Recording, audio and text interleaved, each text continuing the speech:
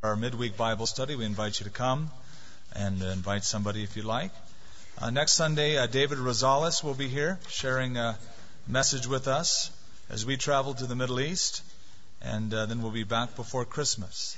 Now, if you go out today through the east side, especially the East Road, you'll notice a couple people selling Christmas trees out on our back lot. Those are some missionaries of ours who have traveled the world and are back in town visiting their family, and to raise some support, some money for their mission operation. Kevin and Laura Stark, who've been here since we started, are back on the back 10 acres selling some Christmas trees. So if you haven't gotten one yet and you want to support their ministry, go for it. Even if you already have a tree, you might want to buy one and plant it in your front yard. And it won't last but a few weeks, but it'll look good for a while. Would you turn in your Bibles now to Galatians chapter 4? I've always wanted to teach a message on these verses, especially around Christmas. And since we have just a few weeks left, I wanted to just kind of start on it a little bit early and go through a text in Galatians chapter 4. Let's pray. Father, our focus, our attention, our thoughts, we ask you to take them captive as we focus upon Jesus Christ, the mystery of godliness, God manifest in the flesh. We thank you, Lord, for this season, how we love it, the fact that we celebrate your greatest gift in your Son. It's in His name we pray. Amen. I do love the Christmas season. I love the smells, the sights, the sounds. I love what it stands for most of all. Lately it's been so warm, it hasn't even felt like Christmas. And this last week I put lights up on our house and on a front tree in the front yard, and Nathan and my wife Lenny were gone, and they came home that evening and saw the lights on, and Nathan was so thrilled just to, see those lights, because he had his short sleeve t-shirt on and his shorts. He didn't feel like it was Christmas. And when I tucked him into bed that night, his prayer was this: "Oh, dear Jesus, thank you that it's beginning to look a lot like Christmas." In Galatians chapter 4, Paul tells us about Christmas by looking at the big picture. And he tells us what makes Christmas so right. What is so right about it? After all, every religion celebrates the birth of its leader or its founder. But why is this event of Jesus being born so unique? What makes it so special? Why is it that this event changed the course of human history? Why is it that Christianity spread like it did, when it did, and where it did? And why is it that still to this day, people speak of having an experience with Jesus Christ as a life-changing experience? And so we look at what makes Christmas so right this morning. You've got to admit no one has influenced the world like Jesus has. For example, Socrates taught for 40 years, Plato for 50 years, Aristotle for 40 years. And yet all of them combined couldn't hold a candle to the influence of Jesus, who taught on this earth for only 3.5 years. Jesus painted no picture, but the great artists like Michelangelo, Raphael, Leonardo were inspired by Jesus, and their greatest works had to do with Him. Jesus was not a writer of poetry or a journalist, yet people like Dante, Milton, and thousands of others took their cues from Jesus. Jesus Christ composed no music, but the greats like Handel, Bach, Beethoven, Mendelssohn were inspired by Jesus Christ. Even the French Emperor Napoleon said, "Alexander, Caesar, Charlemagne, and I myself have founded great empires, but Jesus alone founded his empire upon love, and to this very day millions would die for him." Jesus Christ was more than a man. What Paul does in Galatians is he goes back into Jewish history, surveys it, and especially the law of Moses. And then he comes to, in verse 4 and 5, Jesus Christ coming into the world. And what he's telling people to do, basically, is graduate, grow up in their faith. You see, there was a problem in this church. there were legalistic people called Judaizers. We still have them around today. They're not called Judaizers. They're just legalistic people. And this group of people had no grace, had no joy, really had no peace. They were trying to move the church back into the parameters of legalism, which is always a step backwards. And so Paul basically says, folks, it's time to graduate. You've been in kindergarten for 1,300 years under the law of Moses. And it was good. It served its purpose. But it's time to get out of the ABCs and graduate from the law into the new covenant of Jesus Christ. So we pick it up in verse 1 for the sake of context. Now I say that the heir, as long as he is a child, does not differ at all from a slave, though he is the master of all, but is under guardians and stewards until the time appointed by the Father. Even so, when we were children, we were in bondage under the elements of the world. But when the fullness of time had come, God sent forth His Son, born of a woman, born under the law, to redeem those who were under the law, that we might receive the adoption as sons. Because you are sons, God has sent forth the Spirit of His Son into your hearts, crying out, Abba, Father. Therefore you are no longer a slave, but a son, and if a son, then an heir of God through Christ. When Jesus was sent into the world by the Father, it was the capstone of history. It's what all humanity for years had been yearning for. Christmas, you might say, is God coming down the stairs of heaven with a baby in His arms. But what makes that event so right? Well, our text tells us that first of all, it was the right season. Verse 4, he says, in the fullness of time, or when the fullness of the time had come. This refers to an end of a period of preparation. It's like picture a cup that is filled to the brim. The time was just right for Jesus Christ to come. The law was good, but the law was over. It had been filled up. A new era called the New Covenant was upon the nation of Israel as God sent His Son. The birth of Jesus Christ was the hinge of history. Time forever changed. In fact, before that event, we to this day call it BC, before Christ. And we mark time after that event by AD, which means Anno Domini, in the year of our Lord. There is not a document that is legal. There is not a check that is valid unless it bears testimony to that event, the birth of Jesus Christ, by putting the date on it. It was in the fullness of time. See, Jesus was not a man ahead of His time.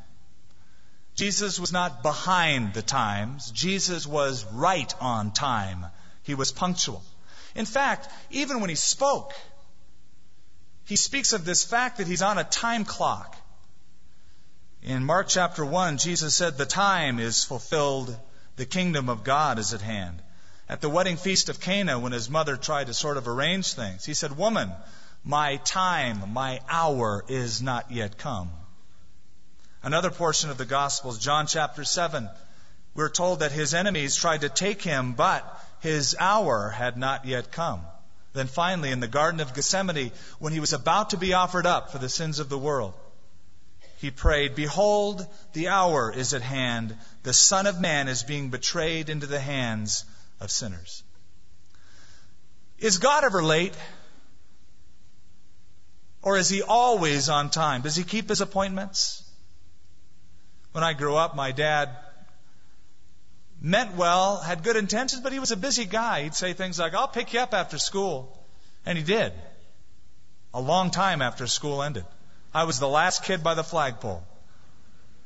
Oftentimes I was the last kid at the baseball game because we got there late, or he picked me up late. I knew he'd be there, but I didn't know exactly when.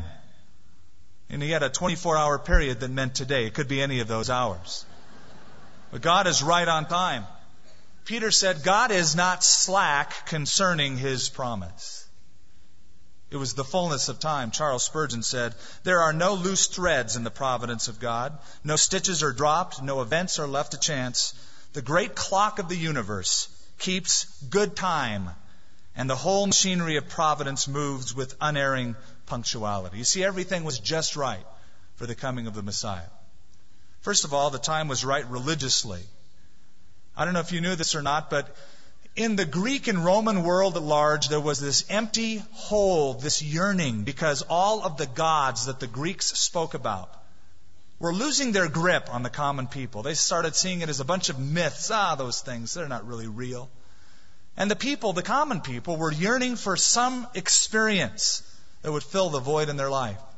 Even among the Jews in the synagogues, now that the synagogue developed after the Babylonian captivity, and Jews were meeting all over the world.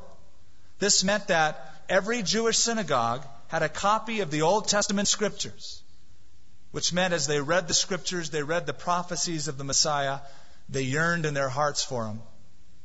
And just the fact that there was the institution called the synagogue would facilitate the Son of God going from synagogue to synagogue in Galilee and throughout Israel to give his message. And for Paul, the rabbi, to go throughout the Roman world, beginning in the synagogues of the Jews, spreading the gospel. So the time was right religiously, but also the time was right culturally. The world for the first time started experiencing a cohesion and a unity among themselves. Because for the first time, a common language was in vogue, the Greek language. You see, there was a guy several years before this named Alexander who thought he was really great. Alexander had a vision of spreading Greek culture and Greek language throughout the world which he conquered. He did a pretty good job of it. And when he conquered Jerusalem in about 332 BC, he encouraged the Jewish elders to spread Judaism culturally around the world as well. So what you had at the time of Christ is pockets of Greek-speaking Jews all over the world. And the New Testament was written in Greek.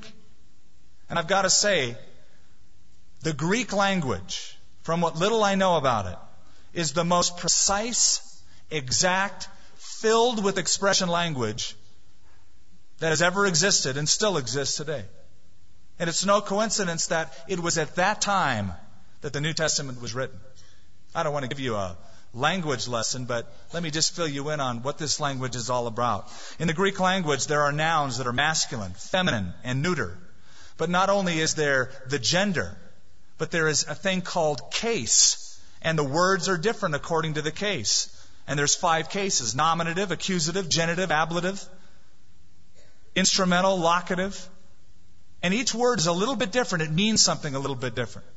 And every adjective has to agree with each noun in gender, in number, and in case. Then there's the verbs of the Greek language, which are unlike any verb structure that we have in any language. The verbs of Greek have mood. They tell if the action is real or potential. And so you have moods like indicative, subjunctive, imperative. The wording is different. Also, the verbs have tense, past, present, and future. They describe the kind of action in a unique way. One word describes a continuous action. Another word describes an action fully completed. Another word describes the action in an intermittent action sense. Very, very precise, very exact. It was no coincidence that it was at this time, with this language, that the mind of God was expressed to mankind. And so Paul writes in 1 Corinthians chapter 2, verse 13, "This is what we speak, not in words taught us by human wisdom, but in words taught by the Spirit, expressing spiritual truths in spiritual words." The time was also right in a political sense. You see, Rome had conquered the world. They were the big dog on the block. And everybody was under their dominion. And they brought a sense of stability to the world. They imposed what they called the Pax Romana, or the Roman peace. It was an enforced peace, but it was a peace nonetheless. And what Rome did, and it had never been done before, is in a massive construction, they built roads from one part of the Roman Empire to the other part of the Roman Empire, from city to city, so that you could literally travel from one part of the known world to another part of the known world on Roman roads, being guaranteed Roman peace because they had soldiers that garrisoned all of the roads to protect the travelers. So not only do you have the most precise language ever given that the New Testament could be written in, but you have a way to get that message throughout all of the empire. And Paul and the other apostles took advantage of it.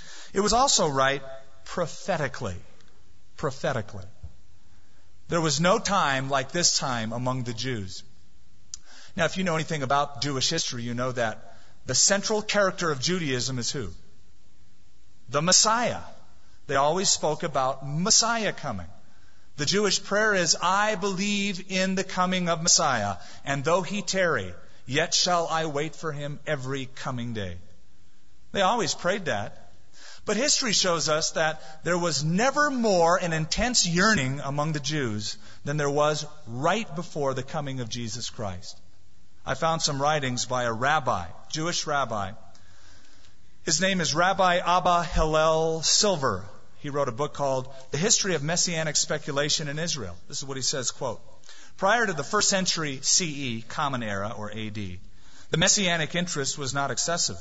The 1st century, however, especially the generation before the destruction of the Second Temple, which was the generation of Jesus, witnessed a remarkable outburst of Messianic emotionalism when Jesus came into Galilee spreading the gospel of the kingdom of God and saying the time is fulfilled, the kingdom of God is at hand. He was voicing the opinion universally held that the age of the kingdom of God was at hand. The Messiah was expected around the 2nd quarter of the 1st century CE, which exactly was when Jesus came. Now there's a few reasons for this. The Jews knew that Daniel predicted the Messiah in Daniel chapter 9. It's called Mashiach Nagid, the Messiah, the Prince. And a timetable is given. Jerusalem will be built, the wall, the street. And after a certain period, the Messiah would come. But according to the prophecy in Daniel and Jeremiah, the Messiah must come while the temple still exists before it is torn down. One rabbi who lived 50 years before Jesus, Rabbi Nehumius, said that the time fixed by Daniel could not go beyond 50 years. And he was right. Jesus did come within that time. There's another prediction. There are many of them, but I'm just going to cover one more. In Genesis chapter 49, it's one of those verses that sort of escapes us as we read it, but it never escaped the eyes of the rabbis. Genesis 49:10, Jacob predicts the outcome of Judah, his son. The tribe of Judah is the tribe Jesus came from. And the prophecy is this: the scepter shall not depart from Judah, nor the lawgiver from between his feet, until Shiloh comes, and the obedience of the people shall be unto him. The scepter shall not depart from Judah, the tribe of Judah, the southern kingdom. The word scepter means tribal identity, the right to enforce the law of Moses, self-governance. The word Shiloh means to whom it belongs. And rabbis for centuries have agreed that the word Shiloh refers to the coming of the Messiah. And the way they translated that verse was this: the national identity, which includes the right to enforce the Mosaic law, will not depart from Judah until the Messiah comes. But now we have a problem. Because in the 1st quarter of the 1st century, Rome comes in and removes the scepter from Judah, saying to the Sanhedrin, the Jewish governing body, you have no right to rule. We take away the right to enforce capital punishment upon blasphemy away from you. It is now property of the Roman government. Now, the Talmud, the Jewish writings, tell us that when this happened, that the Jewish elders marched around Jerusalem, they put sackcloth on their bodies, ashes on their heads, and they shouted out loud, the scepter has departed from Judah, but Shiloh has not come. But while they were mourning in the streets of Jerusalem, a few miles north in the streets of Nazareth, a young Jewish boy was growing up named Jesus. Shiloh had come, and soon he would be revealed upon the scene. The time was right. It was the fullness of time. that God sent His Son. And as we notice in verse 4, it was the right action. When the fullness of time had come, God sent forth His Son. The word sent suggests being sent out from His pre-existent state. The Knox translation says, God sent out His Son on a mission to us. Let me clear something up. Jesus was always with the Father. There always was the Trinity before Jesus came to this earth. But when He came to this earth in the form of sinful flesh, or in the likeness of sinful flesh, though He was Himself sinless, He took that role of the Son of God being sent. That was predicted by Isaiah chapter 9. We read it every year. Unto us a child is born. Unto us a son is given. The Father acknowledged this when Jesus was being baptized. When Jesus was being baptized, what did the Father say as the heavens opened up? This is my beloved Son, in whom I am well pleased. Jesus acknowledged it as well. He told Nicodemus how to be saved, how to be born again. He said, for God so loved the world that He gave His only Son, that whoever would believe in Him would not perish. God sent His Son. That was the right action. Jesus came, you might say, incognito, leaving the glories of heaven behind, being clothed in the garments of humanity, walking upon this sinful earth. Now talk about a cross-cultural experience. I know missionaries who go overseas, and I've been overseas, and I've spent several months at a time over there, and I'll tell you what, it is different to be in a different culture. It's tough to make the adjustment. But imagine coming from heaven to earth as a peasant child, growing up in a poor home, walking among the streets of Bethlehem, Nazareth, Galilee, Jerusalem. There's a great story that comes to us from the Middle East. They are fond of telling about Shah Abbas, a great ruler who was fond of disguising himself like a peasant and would walk among the common people. One day it is said that he put on the robes of the commoner and he went to the person who was the lowest worker in his palace, the guy who tended the furnace of the palace. Very meager, very poor. And he befriended him, and day after day he would sit until finally, one day the furnace tender decided to share his meager lunch of bread and water with the Shah. They shared their lives as much as the Shah could. He didn't disclose who he was. But they started kindling this warm friendship with each other. Until finally, one day, the Shah couldn't hold back any longer. He told the man who he was. He was his ruler. He was his king. The man just stared at him. The Shah said, "Don't you understand? Don't you know what this means? I could give you a city. I could make you ruler. I could make you rich and famous." And the man answered back, "Yes, my lord, I understand. But what is this that you have done? To leave your glorious surroundings, to sit with me in this dark place, to partake of my coarse fare, and to care whether my heart is glad or sorry. Even you can give nothing more precious than this. On others you may bestow rich presents, but to me you have given yourself. It only remains to ask that you never withdraw this gift of your friendship." God sent forth His Son, or sent Him on a mission to come to this earth. Jesus was God spelled out in a language that even you and I could understand. The Son of God. What that means is that when you lean upon Jesus Christ for your salvation, or in your circumstances for a trial, you're not leaning on some amateur Savior, some would-be Messiah, some self-proclaimed person. God sent His Son Jesus. God did not send Buddha, Muhammad, or 1,000 other emanations. The one that God sent to fully represent Him was His own Son from heaven, sent out from a pre-existent state with the Father to this earth. So it was the right season. It was the right action. Thirdly, it was the right person. Notice how Jesus is described. God sent forth His Son, born of a woman, born under the law.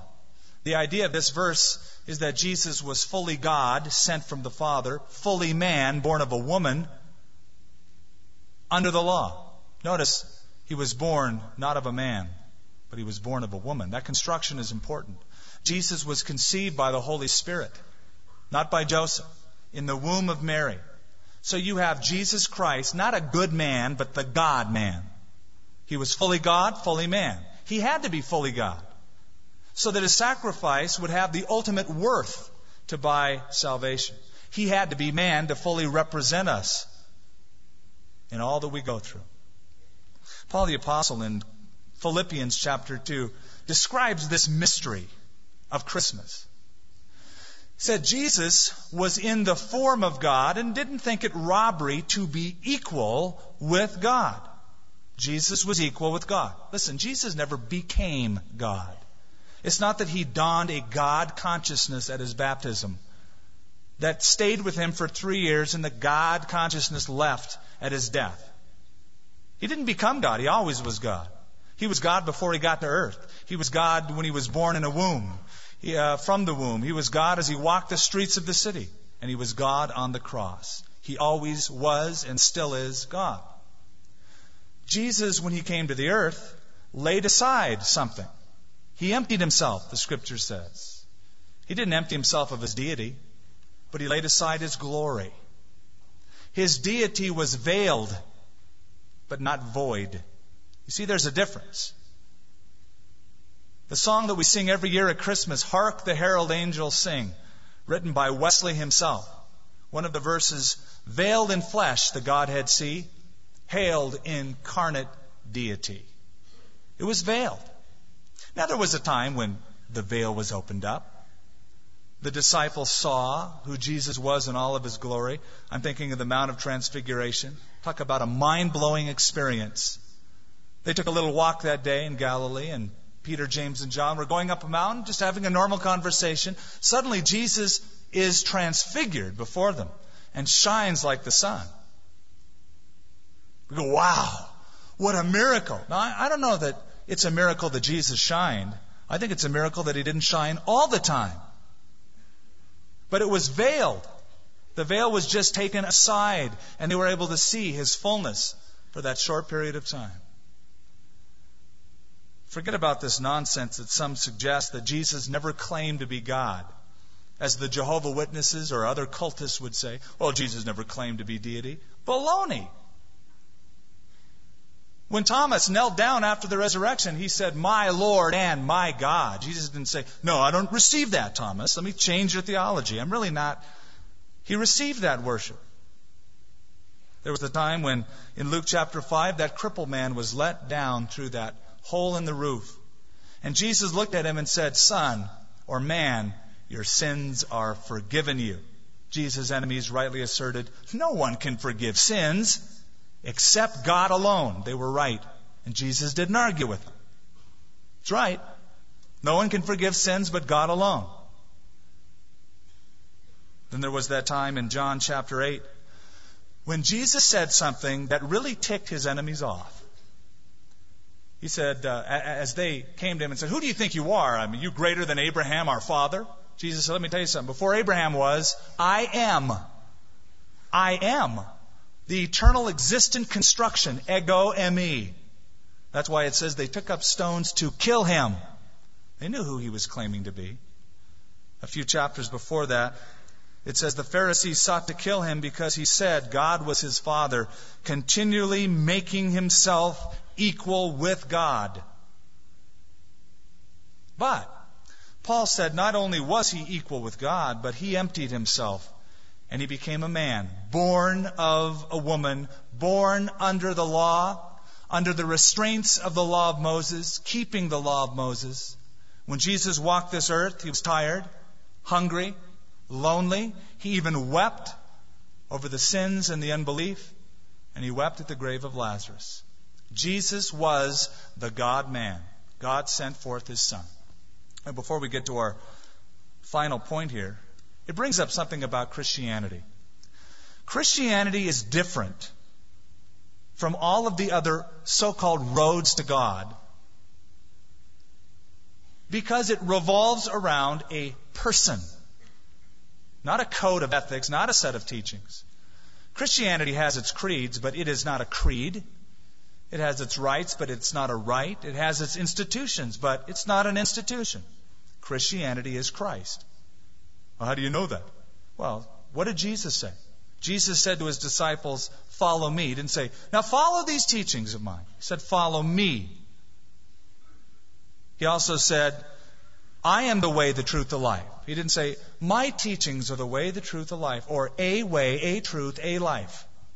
He said, I am the way, the truth, and the life. And nobody goes to the Father unless they come through me. That's pretty exclusive. Jesus never said, as many as receive this fine code of ethics will become a child of God. He said, as many as received Him, to them He gave the right to become children of God.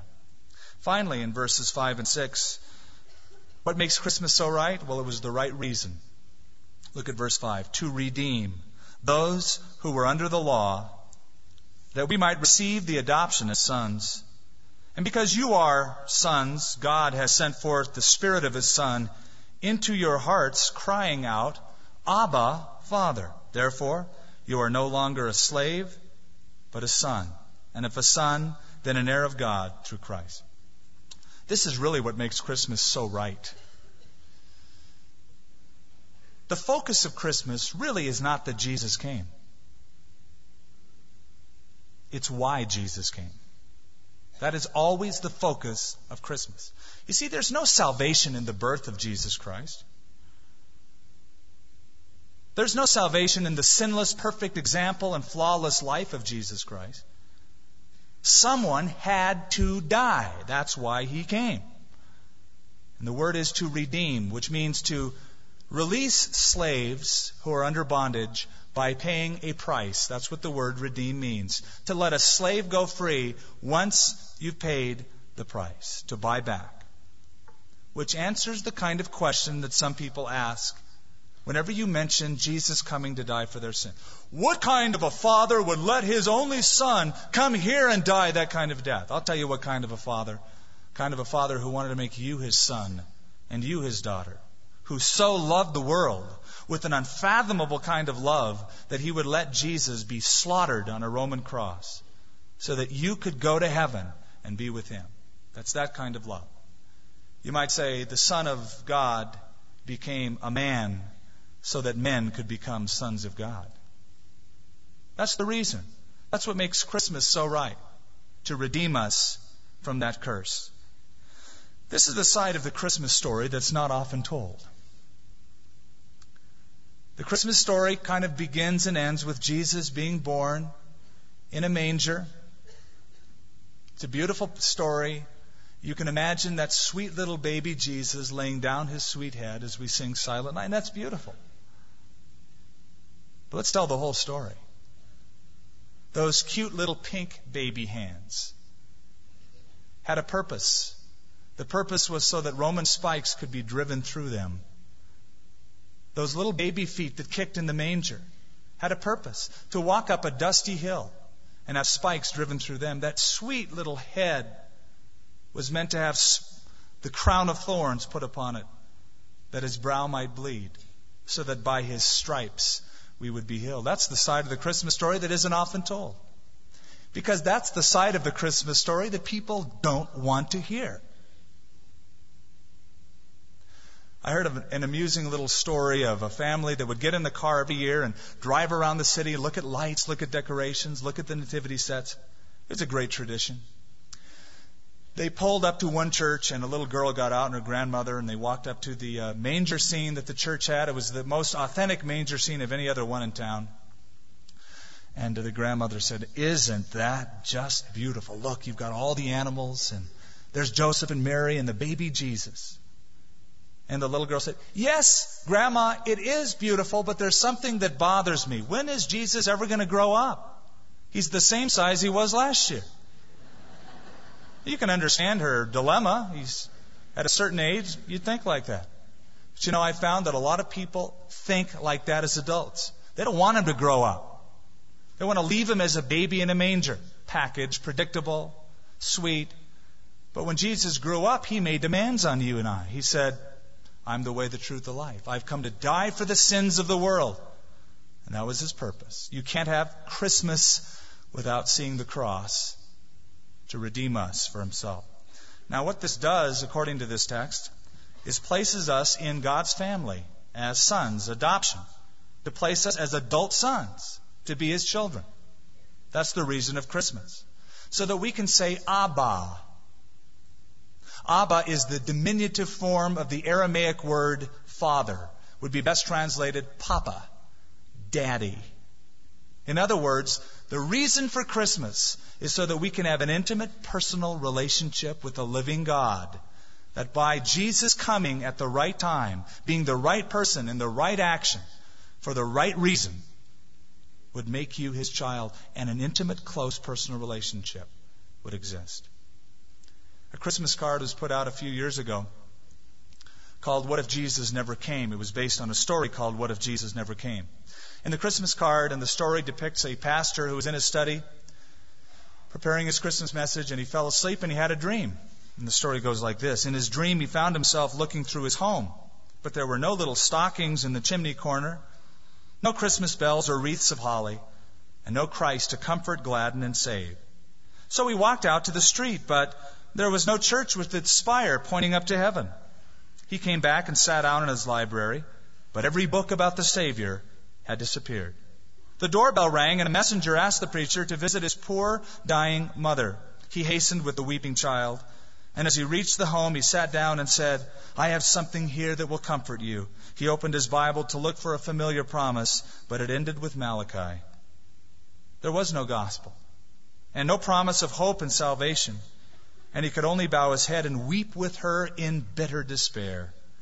2 days later, he stood beside her coffin, conducted the funeral service. There was no message of consolation. There was no hope of heaven. Aren't you glad that was only a dream? Jesus did come. What makes Christmas so right? Everything about it is right. It was at the right season, the fullness of time. You couldn't ask for a better time. It was the right action. God didn't send thousands of emissaries, ambassadors. He sent his Son, the right person, born of a woman, virgin born under the law, to fulfill the Jewish law, for the right reason, to buy you back out of slavery. That's what's awesome about Christmas. That's what all those lights point to, the light of the world. It's come to brighten and fill our days with hope. Let's pray. Father, once again we have considered the subject of the Bible itself, your Son. The Old Testament pointed to him. The New Testament shows that he has come and that he still lives even after his death.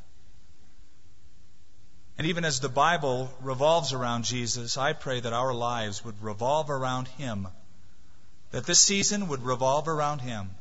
I pray, Lord, that as believers you'd help us in the time in which we live,